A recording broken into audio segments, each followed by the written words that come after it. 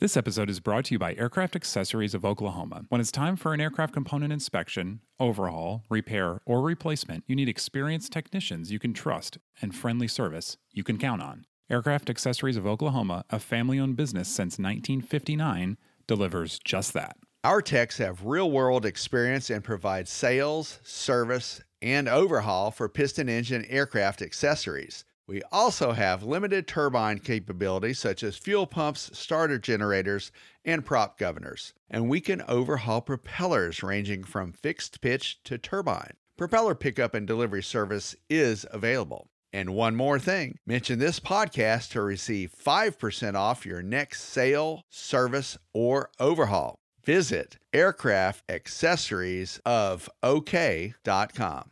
This week on Hangar Talk, MyGoFlight sells its HUD business. And the FAA's IACRA is the latest database victim. UND studying pilot health habits. And the WAE Conference, Women in Aviation International, sets a record turnout. Also, David, Heli Expo's in swing, and it's doing pretty well also. Well, Ian, I want to hear more about Heli Expo and WAE. Are you ready to do some Hangar Talk? Let's do it. From AOPA, your freedom to fly. This is Hangar Talk. 1056, turn right heading 130, contact final 132.4. Turn right, contact. With your hosts, Ian Twombly and David Tulis. This is Hangar Talk.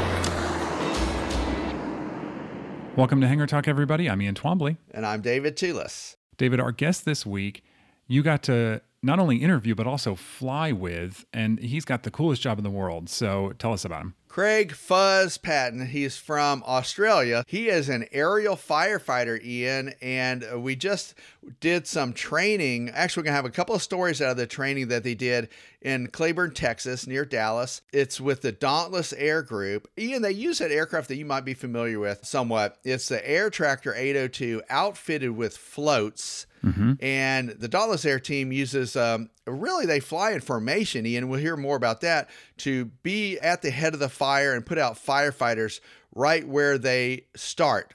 It's a fascinating process, and Fuzz is going to tell us a lot about it. Really excited to hear more about that. We'll get to him in a few minutes. First, let's talk about the news. David, first we want to discuss MyGoFlight and their HUD business. Now, this is a product that we haven't really talked about before, and now they have offloaded that portion of the business to another company. Yeah, we haven't talked about the HUD here on our show, but that is something that MyGoFlight has been working on for quite some time. And just to give folks a perspective of that, I guess an industrial or military HUD, commercial HUD, is they cost in excess of hundreds of thousands of dollars. Yeah. And MyGoFlight brought that down to, it was like $20,000, $30,000. Folks in a PC-12, maybe a Citation, something like that, would be interested in that.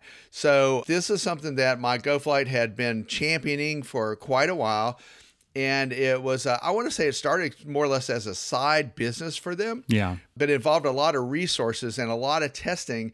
And it actually does work. Our own Tom Haynes got a chance to try it out, and it does work, but it has been sold to Aero Brigham. Yeah. So, Charlie, the CEO of MyGoFlight, who passed away, I guess maybe it was a little over a year ago now, I want to say. Right, back in December of over a year ago. Okay, yeah. He was a real champion of this product. I think he was very passionate about it. It's obviously a lot different than other stuff they were doing. I mean, you think of MyGoFlight, you think of iPad accessories and cool luggage and stuff like that. And so the HUD was a bit out of their standard product line, but still a really cool item, and I think has a lot of potential. And obviously others feel that way too. And so it kind of makes sense that they've spun off this portion of the business. But this is really neat. These low cost HUDs, I mean, I would love to see these get down into GA because they're just fascinating. I just think they're so cool. In fact, there's a tie-in to the Fireboss that we were just talking about. The Dauntless Air folks are installing HUDs into the Fireboss aerial firefighting aircraft. So yeah, that does make a lot of sense. And folks like that who are doing these real high stress missions, they really don't have the time. They're not afforded the time to look away.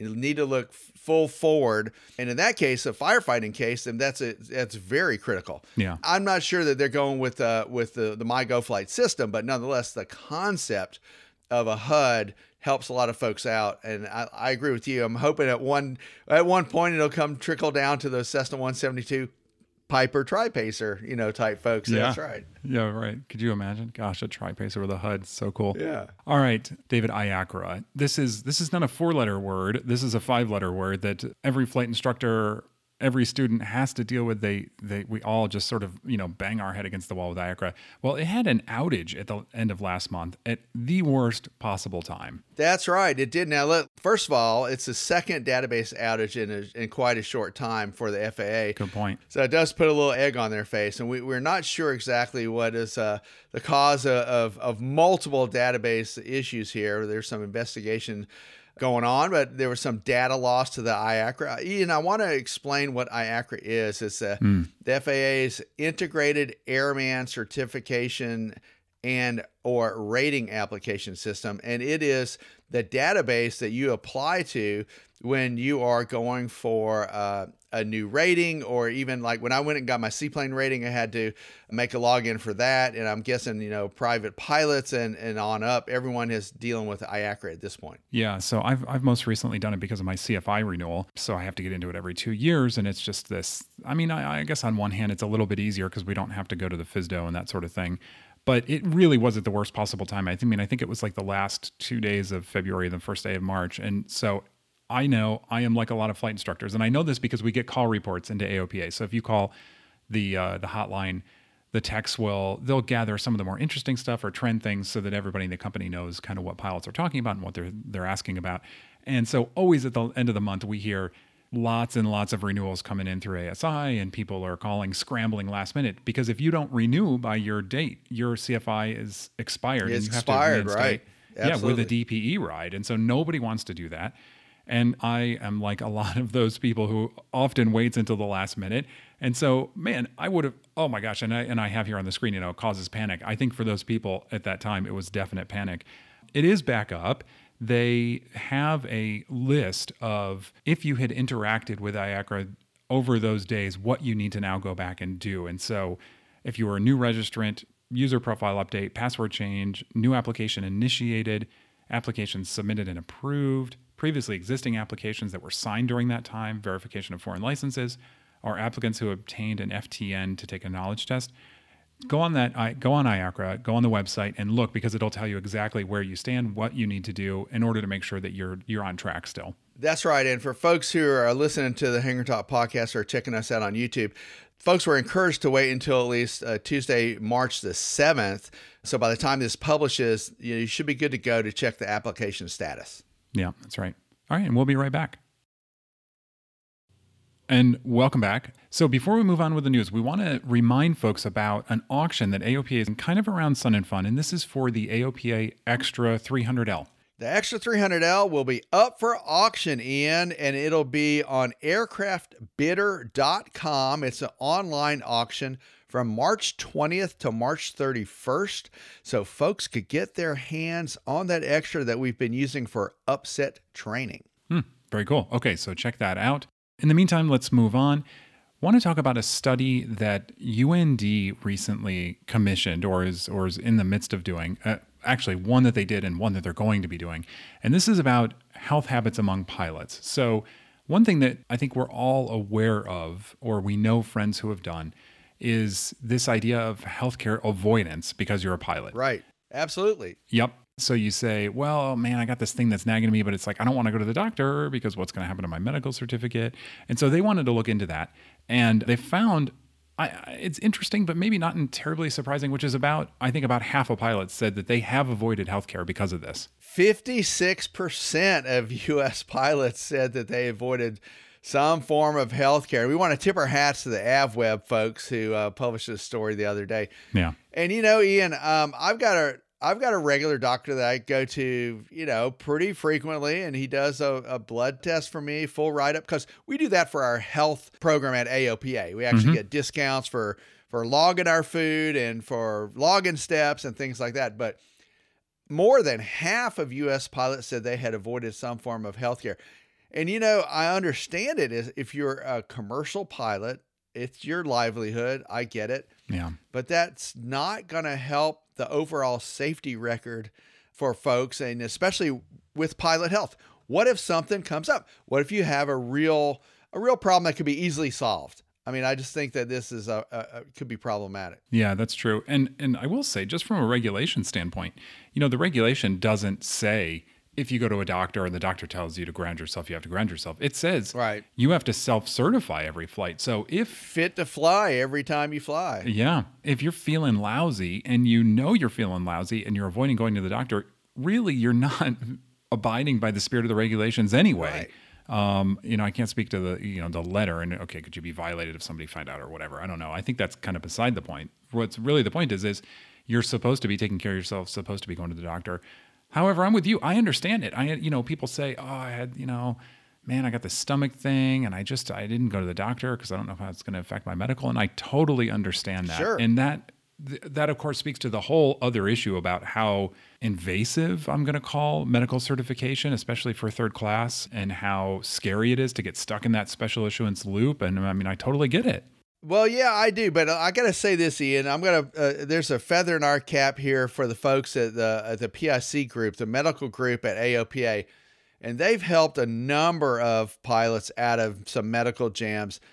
This group knows their way around. They know their way around the medical situation. Yeah. Gary Crump, who heads that department, is literally a genius when it comes to that. He's been honored nationwide with all of his knowledge, helping pilots through these different special issuances. And you know what? I had a little issue come up with me, and our pilot group, our PIC group, helped me out. The medical folks, they got this whole deal going in like 2 weeks. Now, I'm not saying that it'll happen for 2 weeks for everyone, but Right. but I had the documentation there, and that is what counts. You've got to start ahead of time, weeks ahead of time, if not a month or two ahead of time, if you know you've got a problem.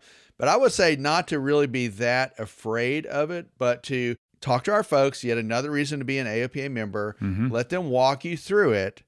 And I would do that before even you see your health professional. Maybe talk to our folks first. That's a good point. I will say this, probably not our generation, but the generation underneath.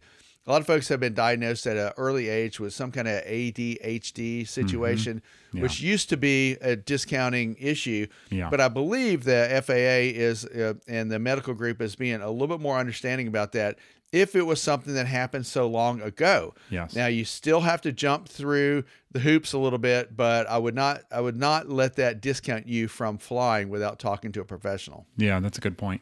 Also, we will say that if you've been reading Pilot Magazine or the website, you've seen this, but Susan Northrup is the federal air surgeon now, and she is a legit GA pilot, passionate about aviation. She's not just somebody who they put in this job who can, manage people and is a doctor, yada, yada, right? Like she's legit, part of the community. So she's been great to work with. She's trying to make meaningful, substantial changes there. These things take a lot of time, obviously. You mentioned mental health. I know that they've gotten involved in that and many other things. So I think time, hopefully, we're getting to the right place. Basic Med obviously helps a lot of people out with this. But this study, if you're interested, you can go on AvWeb's website. Like you said, they have the story. They have the link to the new study, which is UND and NBAA. They want to dig a little bit deeper into this question about, okay, so we know some pilots are avoiding medical care because of their medicals. And so how medically astute are they? And this is what this next survey is going to look at, next study. So yeah, it's an interesting issue. Yeah, Yep. It is. All right, so moving on, as you like to say. Yeah. You want to bring us to the next story? Are we going to talk about Women in Aviation International? It's Women in Aviation International Week, actually. It's, usually the 1st of March, so International Women's Day. Yeah, that's right. So they just held a conference. It was Southern California, was it? I know it was in California, Anaheim maybe. Massive, massive success. We celebrated with some of our female colleagues at AOPA. We had a all hands on deck meeting about a week ago, and so the women got together for a group photo. They were very excited for that, and we like to showcase them too. But Ian, let's read a little bit about the story that Alicia Heron wrote. She is based in California.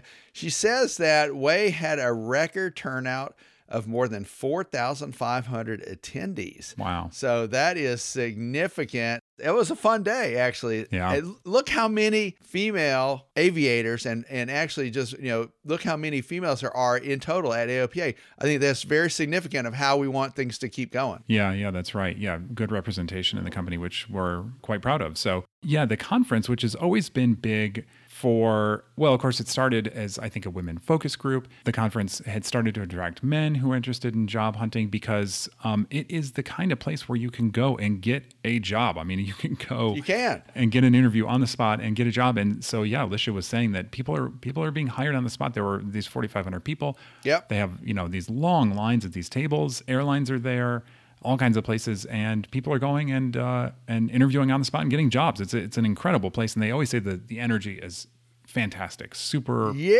positive, passionate. Yeah. Following up on that for sure. One of the folks who have been on Hangar Talk before, Kim Kish, she's a corporate pilot out of Chicago, and she helped present corporate aviation, workshop, and she had quite a few people with her helping present, and she had a packed house.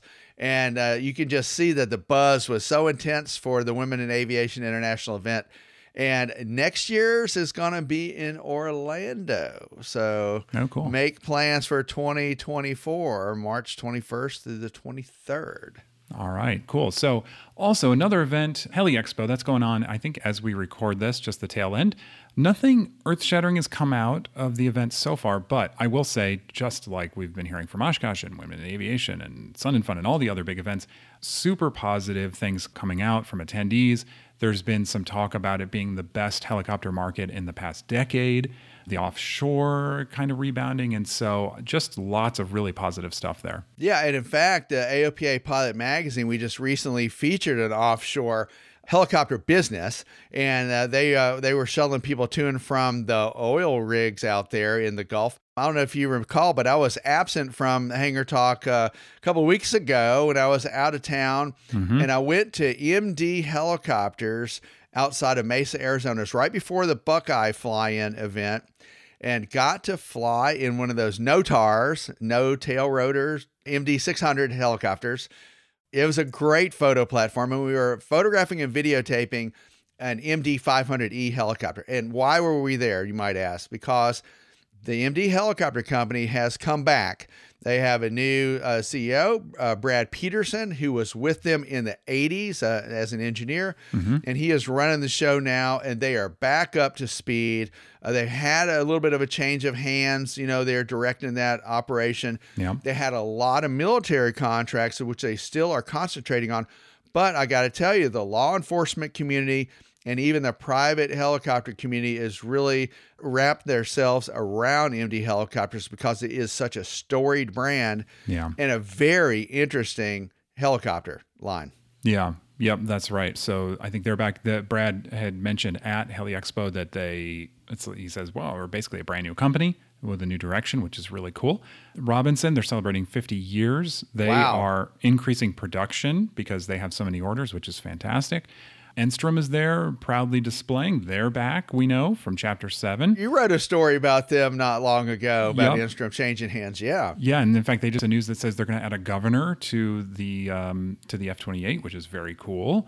I saw that the Airbus, the H-125, which a lot of people know as the A-Star. That's a big helicopter. Yep. They've added a Genesis 4-axis autopilot, which means it theoretically would be certified for IFR. Oh, wow. Which would be huge for a lot of these medevac operators. And boy, I don't know. I think there was a couple other bits that came out. Anything out of Textron Bell with a 505 or anything else they're working on that you recall? Well, they just flew the 505 on 100% SAF, which is very cool. And the 525, I know they're saying maybe certified by the end of the year. So, and then Jim Viola, who's the CEO of HAI, saying that they want to maybe position better themselves a little bit more to totally encompass vertical lift, which means obviously eVTOL. Wow, yeah. Kind of a controversial idea amongst the traditional helicopter folks in the community, but I think there's a recognition that the companies need to kind of go that way, and so obviously maybe the association does as well.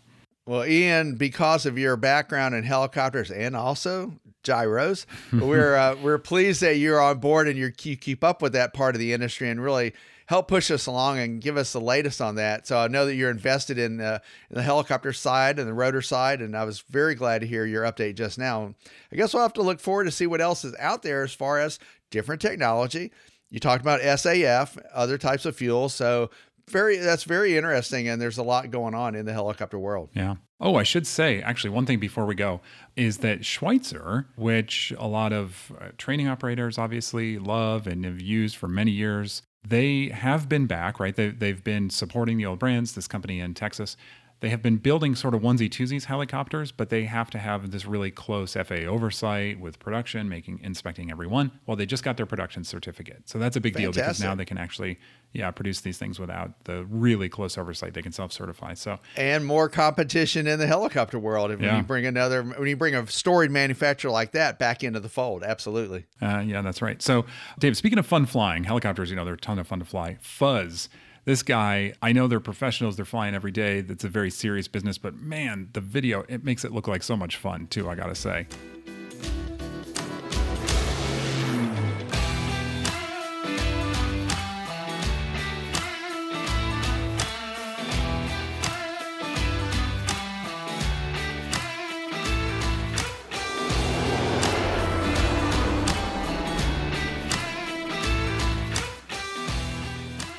I'm an Australian commercial pilot and rotary commercial pilot. I fly the Fireboss in America, Alaska. I have flown it previously on the Australian summer, the American summer here obviously in the US, and in Greece for a program that we ran in 2020. So 34 years in the low-level environment, 11 years now on the Fireboss program, and still really enjoying it. Come to work in America for Dauntless simply for professional reasons.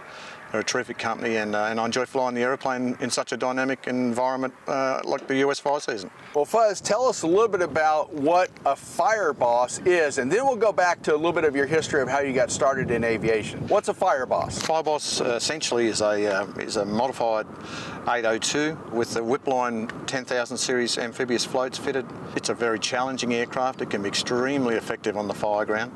I spent many years flying wheeled seats and an agricultural background in Australia, like 15 to 20,000 hours of that type of low-level environment.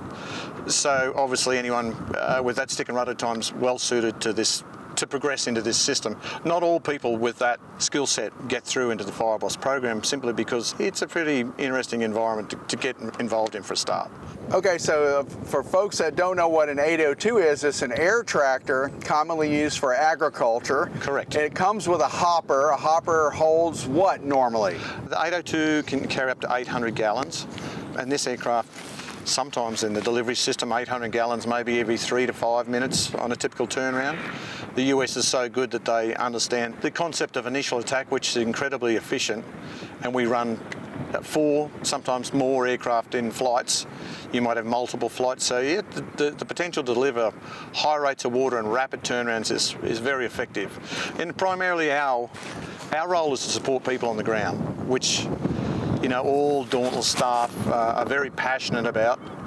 That is our primary role, is to support the ground firefighters, or the ground pounders as we call them. And anyone that's worked with those guys understands the hard work they put in. We don't put the fires out, those guys do, but Dauntless is, we're very mission orientated to support those people the best that we possibly can. And absolutely. Well, we'll let folks know that there's a little bit of wind noise because we're on the ramp here at Claiborne, Texas, which is Fireboss training territory for Dauntless Air. We're next to 8 Firebosses that are single occupant aircraft. There's a dual occupant Fireboss for training as well.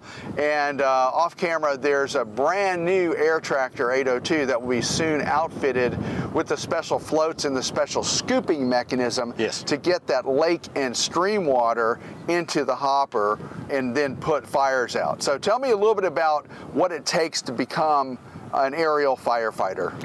In the US, the aerial firefighting program involves, people that need to have some prerequisites with low-level agricultural background in the seat world, and in instrument rating, which because we do fly-arounds, not IFR, but where we need to be prepared for that situation. There are multiple courses that we need to attend, which one's NAFA, which the Forest Service puts on to get people up to speed, to get people to operate in the low-level environment. And also there's a mountain course for mountain flying, which backcountry mountain flying, I believe, is very essential to the role of firefighting because we're always in that environment. So, it's quite a long process.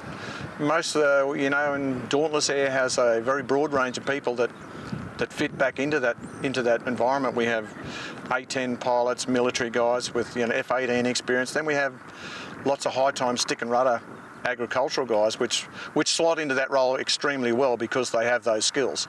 But altogether, this is a wonderful blend. There's so much brought to the table in Dauntless Air, which I really like being part of, which is the reason I come from down under to come here to fly US fire seasons. That's true, and it's like a big family I've experienced the past couple of days. The thing about this type of flying, you brought into it, you need mountain experience, you need a little bit of IFR work, you need some agricultural experience, tail wheel experience.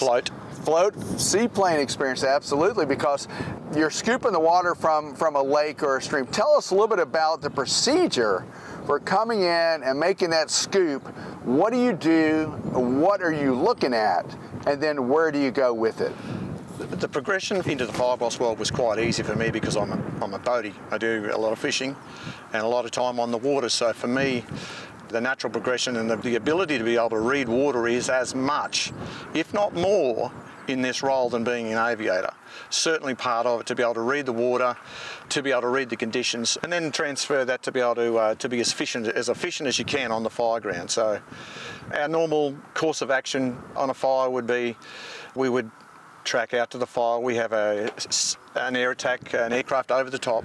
They're feeding us intel all the way. It's up to us to extract the necessary information that we need of the fire, and then the scooping area, the lake or the river, and some of these areas are quite challenging. In Alaska, they, a lot of the sloughs we use are challenging. They're narrow. They're always wind dependent, and that can be a really stressful time early in your career. Later on, I have a lot of time in the aircraft now, and it's second nature, but it's a very challenging environment, and Dauntless puts so much time above and beyond the requirements to make sure that we have that covered, because we want to be professional and as efficient as we can to support those people on the ground. So. Sure. All right, so you're coming in, you're going to scoop some water. What's your approach speed?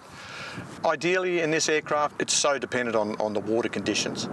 Usually around the 90 to 100 knots, and we go on the water at about 75. We might come back to 65, 70 on the scoop, maybe something around that figure. The aircraft, 16,000 pound aircraft, fully loaded. Everyone thinks it's a rocket ship, but it's not. It takes some finesse to get it off the water cleanly and neatly. Then we would manoeuvre in a flight of 2 or 4 aircraft normally to the fire ground, and sometimes that might happen every 6 minutes. You'll be back in that same situation. So, being able to judge that water easily and quickly and assess not only that but the fire situation in usually normally hot, turbulent and low visibility situations does take an element of skill and experience to put yourself in that situation safely and confidently. And generally you're going to have a lot of wind, because the wind is what's whipping the fire up in the first place. So you're in these canyons sometimes, you're in the, like you said, you're dipping out of a slough, but then you're trying to avoid obstacles and terrain, and there's a lot of wind involved, because otherwise you wouldn't have a wildfire. 26 years fighting fires and 34 years in total in the low-level environment. I've never seen a wildfire start on a good day. It's never peachy. It's never 10k viz. It's always blowing. You get everything thrown at you. Then on top of that, we have to deal with being able to assess that fire ground. Sometimes we're operating at 6, 8, 10,000 feet, so we have density altitude issues that all need to be taken into account. Operational conditions with aircraft and air attack supervisors with no different. They're essentially an air traffic controller above the fire. So we have climb performance that we have to adhere to. You know, we have airspace management that we have to adhere to. So there is a lot going on in that period, you know. So what little I know about this operation during training, you have a larger aircraft, maybe a King Air, circling above the fire, kind of directing folks like yourself and the other Dauntless pilots, and there's an altitude you can't break. Like, you have a ceiling, right? Yes, and generally in a Fireboss flight, they would allocate us a level to come in and out on, and then which separates us from the other aircraft. So that air attack supervisor is essentially the conductor of the choir or the orchestra. You know, that's their position, and that's what they do. And luckily, we do have some really good air attack supervisors that Dauntless brings into our training program. And you know, I just can't emphasise enough that I've seen a lot of training programs across the world now in this seat environment, in this fire environment, and this is a really well-run organisation with, and it shows. You know, it really does show. They're really big on the mentor program, which I really, really love, which is probably why I'm here. And I really enjoy the fact of being able to mentor new people coming into this game and give them the bit that I've learned, generally from the mistakes that I've made too, Dave, and been lucky enough to get away from. You know, and the industry's changed drastically in the last 10 to 15 years. You know, safety's become paramount. How do you live together? Are y'all? I mean, you're here on site here during training. You got hotels, but in the field, that's something I was just didn't really think about asking. How do you deal with that? What are the accommodations like? Look, it varies. In the lower 48, it's usually very nice. We have a hotel accommodation, but air bases vary drastically from a gravel runway and a tin shed to lie in. It's always hot, it's always uncomfortable, and sometimes you're on duty for 14 hours. That's our duty period. Alaska is completely different. Alaska, we stay all over. We're a federal contract, so we're statewide through Alaska. We can be anywhere. At Fort Yukon, we're in barracks, or little tin huts, or even Alaska, we carry a full camp complement with us in the aircraft, so should we have to out, we might be in the tent for a night or two. It's Boy Scout stuff, back to the good old days. Very interesting. Now, you are on the road a lot. You said you had a very understanding wife and family. What does a typical year look like for Fuzz? Right now, I've slipped back to just flying in the US fire season, which still involves 5-6 months of the year, and pretty well maybe 5 months away from home. That's a tough thing. Anyone that's long-term, or I call a lifer in this game, this industry, and I have lots of good friends and associates that are in the same boat. Behind every one of those girls and boys is an understanding partner. So that's a big part of the job. And my wife Sandy, she understands that aviation's been 34 years of my life. I'm still passionate about it. She knows I still enjoy it. As tough as it is, my children are the same, James and Macy. They make allowances. They understand that's my job. And I suppose I've been doing it for so long, Dave, it works. But for younger people coming into the industry, with so many opportunities now in aviation, I understand it's tough. And it is tough. You give up so much for this game. But by the same token, for me, it's a very satisfying job. Well, you're helping people, and you're really avoiding major disasters that could occur, because your team is really the front of the fire. The folks that really associate a lot of aerial firefighting, they typically see the large aircraft with the red fire retardant being dropped down, but that's really a last resort when your team can't really control the fire. That's what I learned in the past couple of days. A little bit that way. It's we are a tool in the toolbox of the agency, depending of the customer for us. So whether that's the US Forest Service, the BLM, or the Indian Bureau of Indian Affairs, they pick. The dispatch system is an intricate matrix of why or how we send what resources, depending on what's available and what the situation is on the day. So the Fireboss primarily is an initial attack aircraft, which is extremely capable in that situation if we get there early. And I understand you have a YouTube channel.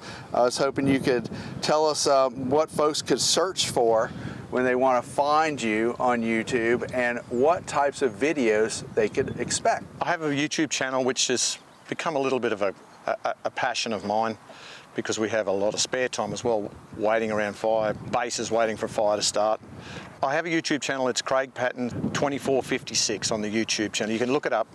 There's a multiple of 6 or 8 videos on there, including a couple from Greece, which has got some, if you're an aerosexual, there's some pretty cool stuff on there. I like that I'm sure that people will enjoy. Take the time, there's some good Alaska video footage. It's nice to see not only the scenery, the lifestyle that we live in. If anyone was interested in the Fireboss program, which I would encourage anyone, if they're an aviator and they think they can do it, come step forward, because we're always looking for good people. There's a pretty good insight into what the life of a Fireboss pilot can be like. So, Craig, tell us a little bit about how you got started in aviation. Well, I was a country boy in rural New South Wales, Australia. I had never, ever even sat in an aircraft in my life. We were into racing boats and motorbikes, and the company that I worked for had a spray business. The CEO of that company thought that I was a decent young guy. This was when I was 16. He lent me the money to get through my commercial licence, which was terrific. I obviously paid that back. We ran into a drought 3 years after I gained my commercial licence, and I came back 12 years later and I bought that business off him. I'd worked hard. I went north and sprayed cotton, all rice, lots and lots of night spraying in aircraft. Very dynamic environment as well, the agriculture spraying industry, tough game. So I learned my trade in the agricultural game, which, you know, that was 24 years of my life, which I really enjoyed, but you know, my plan was to always get out of it at 40 or 45, which I did. And I progressed, of course, with my air tractors time into this. Jess Weaver came to Australia to start our Fireboss program 11 years ago. We became good mates, and the rest of us history. So I'm so glad that Jess gave me the opportunity, and it's funny how life works out, isn't it? You know, I never ever thought that I would be a pilot, because no one else in the family was a pilot, but that's my aviation story. You know, some people have a lifelong dream to do it, and some people stumble into it like me, so which it's been good, and after 34 years I still enjoy the job. So you started in the agricultural business, and then you really you were thinking, well, these are cool airplanes that I see, you know, going back and forth and helping the farmers. And then you got the urge to, you know, progress. And it sounds like you had a key mentor in the process. I did. My chief pilot that I originally started flying with, Mike Jushaw, he retired. When I bought that business, he came back and worked for me, which was fantastic. And it's the key to all aviation, isn't it? I was trained by a true professional early in my flying career. A lady, Judy McKenzie, taught me to fly. And I just can't emphasise enough, to get a good instructor, you get taught by the right people. I still don't break those golden rules that I was taught all back in those days. Touch wood, maybe it's luck. Nearly 20,000 hours, not one accident. So it's a good... In our game, that's a pretty good gig, but it does come down to good training and good instructors, and stick with what you will learn. Follow the safety protocols. Don't cut corners. It's just history repeating itself. You can be safe. Sounds exactly right. Yep. You have a good instructor, adhere to the rules, have good safety protocols, the things that we learned as a private pilot. Exactly. Outstanding, Craig Fuzz Patton.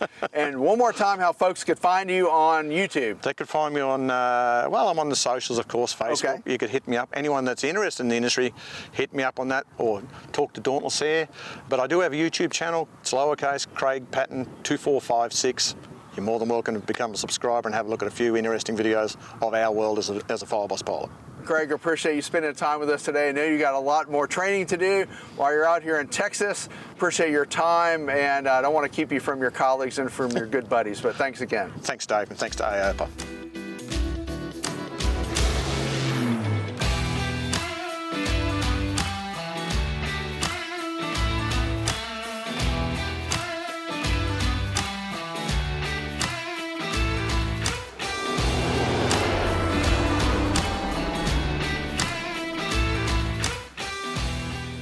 All right, so you got to tell me, what was it like to fly the Fireboss? Ian, that Fireboss, first of all, it flew like a champ. It was great. It was very responsive, and I really enjoyed it. You know, I've got a seaplane rating. I don't use it that often. This aircraft has monstrous pontoons on it. It's an amphibious setup. But you know what, Ian? I haven't done that much ag work, but here's what blew my mind. You could hold the control stick and push the rudder in and turn left, and the aircraft will go in a bank, but it won't turn unless you add flaps. So there's an electric control switch for flaps. And when you deploy the flaps, that is when that aircraft turns on a dime. And listen, that is how they're using that airplane. They're yanking and banking that to get over these fires, to go in and scoop the water nearby. It was really interesting. It was an eye-opener to me, deploying flaps to initiate a turn in an air tractor. And Ian, that is a huge engine in that airplane. Yes. And it'll get somewhere fast. You know, it'll cruise about 140, 150 knots if you want it to. 93 gallons per hour. I was looking at that, and it was by gallons, not by pounds. So that was interesting. 25 gallons an hour in idle, you know. So Oh my gosh. yeah, and that's for Jet A fuel. But very interesting aircraft. One thing that the Fireboss pilots are trained to do is they're trained to immediately determine whether they have an asymmetrical scoop position, and that would be like an asymmetrical flap position. One scoop would go down to suck the water in, and the other wouldn't, and you basically are doing a 180 pretty quick like that. So that's a definite, you know, engine idle, no-go situation, and they were harping on that safety quite a lot. But what a cool airplane. What a giant aircraft. You know, it took a while even to climb up in the cockpit of that thing. You need a ladder, yeah. All right. I'm Ian Twombly. Our editor is Austin Hanson. I'm David Toulis. Don't forget, you can find us at aopa.org/hangartalk and wherever you get your podcasts, and also find us on the YouTube channel. All right. We'll see you, David. See you. Hangar Talk from AOPA. Your freedom to fly.